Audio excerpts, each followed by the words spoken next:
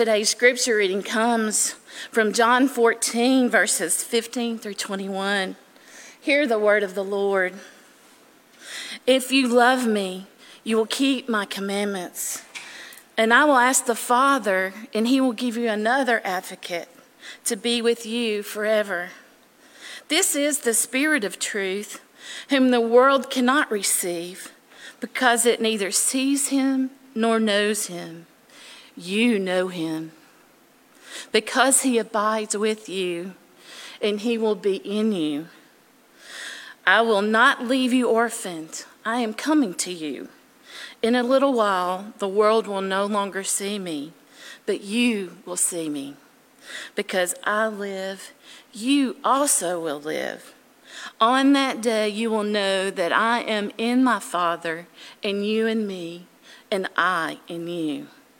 They who have my commandments and keep them are those who love me, and those who love me will be loved by my Father, and I will love them and reveal myself to them. The word of God for the people of God.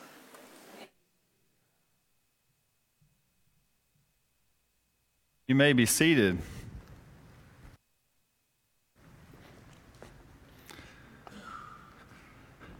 Y'all, I've already gotten 4 text messages from my mom just during this service. It's getting bad. I told her, I said, you can't text during church. I have disappointed a lot of mothers in my day. I was the friend that didn't necessarily, get my friends in trouble. We got in trouble together, but I think it was just easier to blame me. I was the friend that the moms were kind of like, do you have to spend so much time with him? What's wrong with him? I went to church. I did all the things that they hoped that their kids' friends would do, but it was just, we just got into a lot of trouble. And no matter, what set of rules that they kind of laid out for us, there was just no real effort to keep all of them. It was more just making sure that we knew what they were, just seeing how much we could bend them, how much we could sort of get around them, the different loopholes that we could find. And we were pretty creative. We got pretty good at it.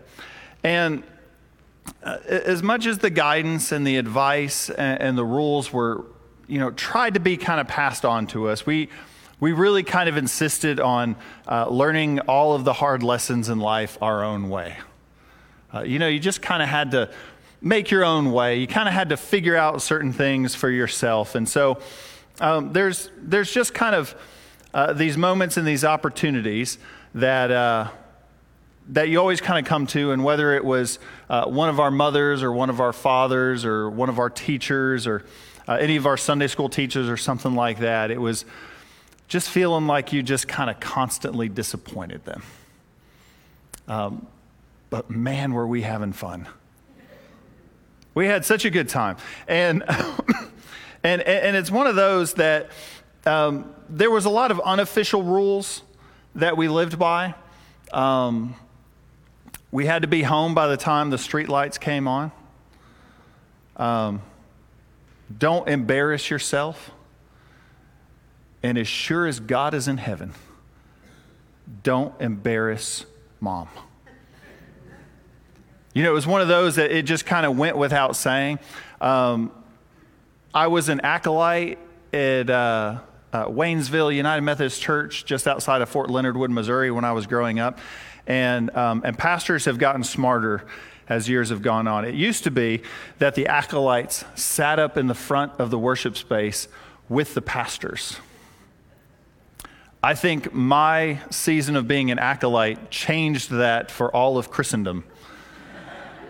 And they eventually just started moving the acolytes down to like the first few rows where not as many people could see them, because I would chase bugs. I would, rip up paper. I would do everything in the world to distract and disappoint and frustrate everybody who had made sure I understood all the rules of what I was supposed to do. And as me and my friends have kind of grown, I've had a chance to kind of reconnect with some of them and see if any of us actually made it through life yet, whether we've kind of grown up and learned any of our lessons. And some of us have had kids of our own that we can corrupt in our own special, unique ways.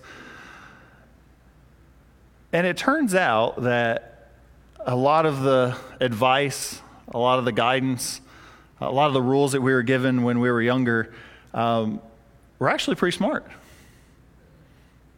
I needed a little while to kind of reach that point to where I understood that a little bit, but it turns out that it really wasn't about me keeping the rules, and it really wasn't about whether I disappointed somebody or whether I let somebody down. It was really the fact that whether disappointed or whether there was rules broken or no matter what I did or how I messed up, I always felt like at different stages of my life that I always had somebody who would come alongside me, that would encourage me, that would lift me up, that would help point me back in the right direction and really kind of help make sure that I knew just how capable I was of being a person that helped other people. And it's those people in life that we come alongside us. For some, it's mothers. For others, it's fathers. For others, it's neighbors or friends or teachers, or it's people who come alongside of us and help us to realize that life is more than just kind of a set of rules, but it's something that unlocks us to be able to live with such a way and such a purpose that we make this world a better place through the love that God has given us. That we can rub that love off on other people. And we learn in our scripture reading today that there's a word for that type of a person who comes alongside others. In fact, in the scripture that we read today, it's called an advocate, that Jesus will ask God to send an advocate. And our English language kind of limits that word a little bit because it is such a broad and deep and wide word. The Greek is paraclete. And what's so unique about the word paraclete in this instance is the first time that it's used in the Gospel of John is it's a new word. It's an invented word. It's come from the root of something that comes alongside you. And this is the first instance that it was now changed in such a way to now mean a person. A person who comes alongside you. And so it's been interpreted as an advocate, as a counselor, as a healer, as a mediator, as an intercessor. So this word paraclete has been translated in all sorts of different ways to come down to the notion of Jesus is asking for one to be sent who will come alongside of us through all of life. Through all of the struggles and the disappointments, through all of the joys and the celebrations, through all the moments that we feel left behind, there will be one who reminds us that we are more loved than we have ever been, and we are more capable than we've ever imagined. So this story right here in the Gospel of John it follows the Last Supper. It's in the last evening that Jesus spent with his disciples. And just in the chapters before, we get Jesus' last commandment. We get Jesus' last teaching with the disciples. That this is my last commandment, my last mandate, that you love each other as I have loved you. That you embody my love in such a way that as much as you have felt redeemed and forgiven and saved, as much as you have felt all of the grace and mercy that Jesus can come to be with us, I want you now to show that to other people. And to love each other as deeply as I have loved you. Now it goes without saying that Jesus is a lot like some of those moms in our past of saying, now I realize that you're probably not going to listen to me all of the time. There's going to be some moments where you want to go off and you want to do it your own way. There's going to be some moments that you feel like you know better. There's going to be some moments where you need to learn some of these lessons on your own. And so I'm not going to leave you alone. I'm not going to leave you abandoned. I'm not going to leave you orphaned. I'm going to go and I'm going to ask God to send another paraclete to you. To send someone who will come alongside you in this life. And we miss that word, another. We'll send another paraclete to you because the first paraclete we got, the first one who came alongside us was Jesus. Was the Word made flesh, was the one who came down and put on life and skin and clothes to come and to walk through life with us and to show us what this way looks like. And so how is it that 2,000 years later, those of us that didn't walk through those footsteps of Jerusalem and Palestine and Galilee, that now we are all of a sudden allowed to have a responsibility or a relationship, that we're allowed to know what this Word and this flesh and this life and this way looks like? Because of the promise that Jesus gave right here in chapter 14, that another would come down to us. One that wouldn't just be in one geographic region or one point in history, but one that would always be with us. The very life and the spirit of the ministry of Jesus, the very breath of God rooted in the way that Jesus showed us what this life can look like when we live it with love for others and loving God with all of our heart, mind, soul, and strength, and loving ourselves. Just what that looks like when our life is rooted in love. And so Jesus really lays out right here in this text the importance of what it means to live life in such a way that the very Spirit of God is wrapped around us in such a way that it rubs off and gets poured out for others. And he lays out that faithfulness is the key of discipleship. If you love me, you'll keep my commandments. I feel like my mom told me that too. But the thing is the rules that my mom gave me were never really about trying to keep me in a box, but were really designed to help me see just how incredible life could be. And just how capable I could be in recognizing the strengths that God had given me and taking advantage of the opportunities that were in front of me.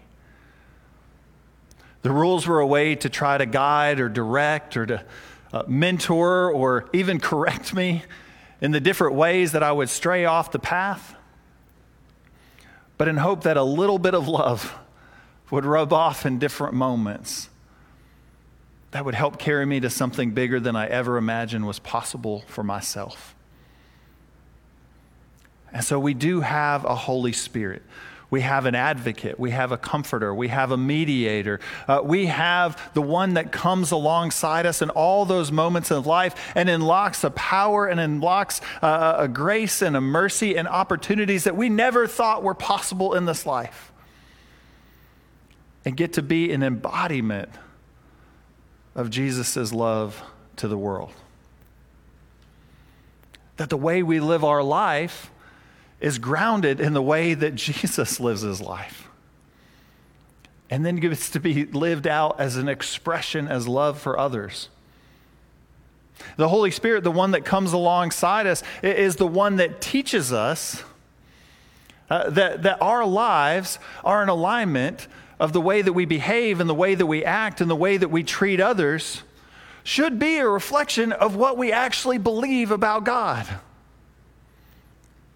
That all of that forgiveness that we've recognized, that all of that grace and mercy that we've received, that is not a one-way grace. That is meant to be filled up and to be poured out and to be given away just as freely as it was first given to us. And that we are woven together, that we are breathing in, that we are walking together with a Spirit that will always continue to give us more than what we can possibly use. So generously pouring grace and life into us. Walking with us through hurts and through hardships and through disappointments, that we might come out on the other side and see that this truly is a Spirit of truth. the one in which all the promises that were ever given to us are more true today than they have ever been in this life. And we experience a life that is greater than we've ever possibly imagined. Jesus asked for the Spirit to be with the disciples in the moment that they're going to be most vulnerable. And we'll see here in just the hours and the days ahead of how they slowly start falling away, and they start denying, and they start falling away, and they start going back home, and they start scattering after Jesus' arrest and torture and execution. But it's this Spirit, it's this promise, it's this advocate, it's this healer, it's this comforter that Jesus prayed that God would send to us that brings them back together and turns them into those fishermen and those tax collectors that are scared and scattered into a family and into a way that changed the course of this world and paved the way for us to see just what this embodiment of Jesus' life can do for the world. So a couple of years ago, I had a chance to catch back up with one of my best friend's moms. She's since retired, and I ran into her at an event up in Huntsville and got to kind of share with her a little bit about what was going on with my life, and got to hear a little bit about what was going on in her life. And y'all, wouldn't you believe it? She had a little bit of shock and surprise in her eyes when I told her I was an ordained pastor. And I guess I can't really take it too personally because nobody was more shocked than my mother.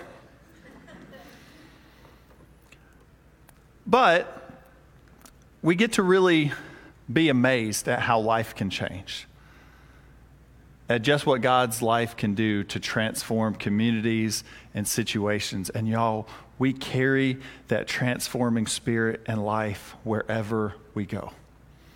We don't just pick it up here in this room. We don't just access it when we need it out there. This love of God, this Spirit of truth, this advocate is with us wherever we go, encouraging us, forgiving us, steering us, guiding us, lifting us back up, and pouring all of that into us that we might do the same for others as well. This faith that we have is supposed to be rubbed off onto others. It's supposed to be a testimony of what God's love can do. That we should be known by the world by how much we love each other. That we should be known by how much we extend grace and mercy. And how much our lives can be transformed becomes a testimony of just how transforming and complete God's love in this world can be. And though our faith rubs off, it never wears off.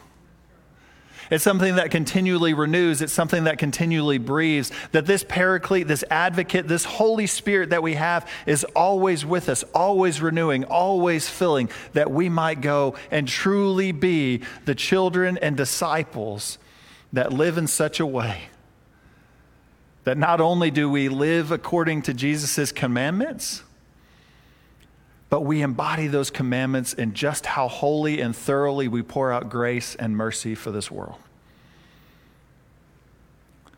If you love me, you'll keep my commandments. Love each other as much as I have loved you, and the world will know that you are my disciples by how much you loved each other. So let us go forth and to share that love and that grace for the world.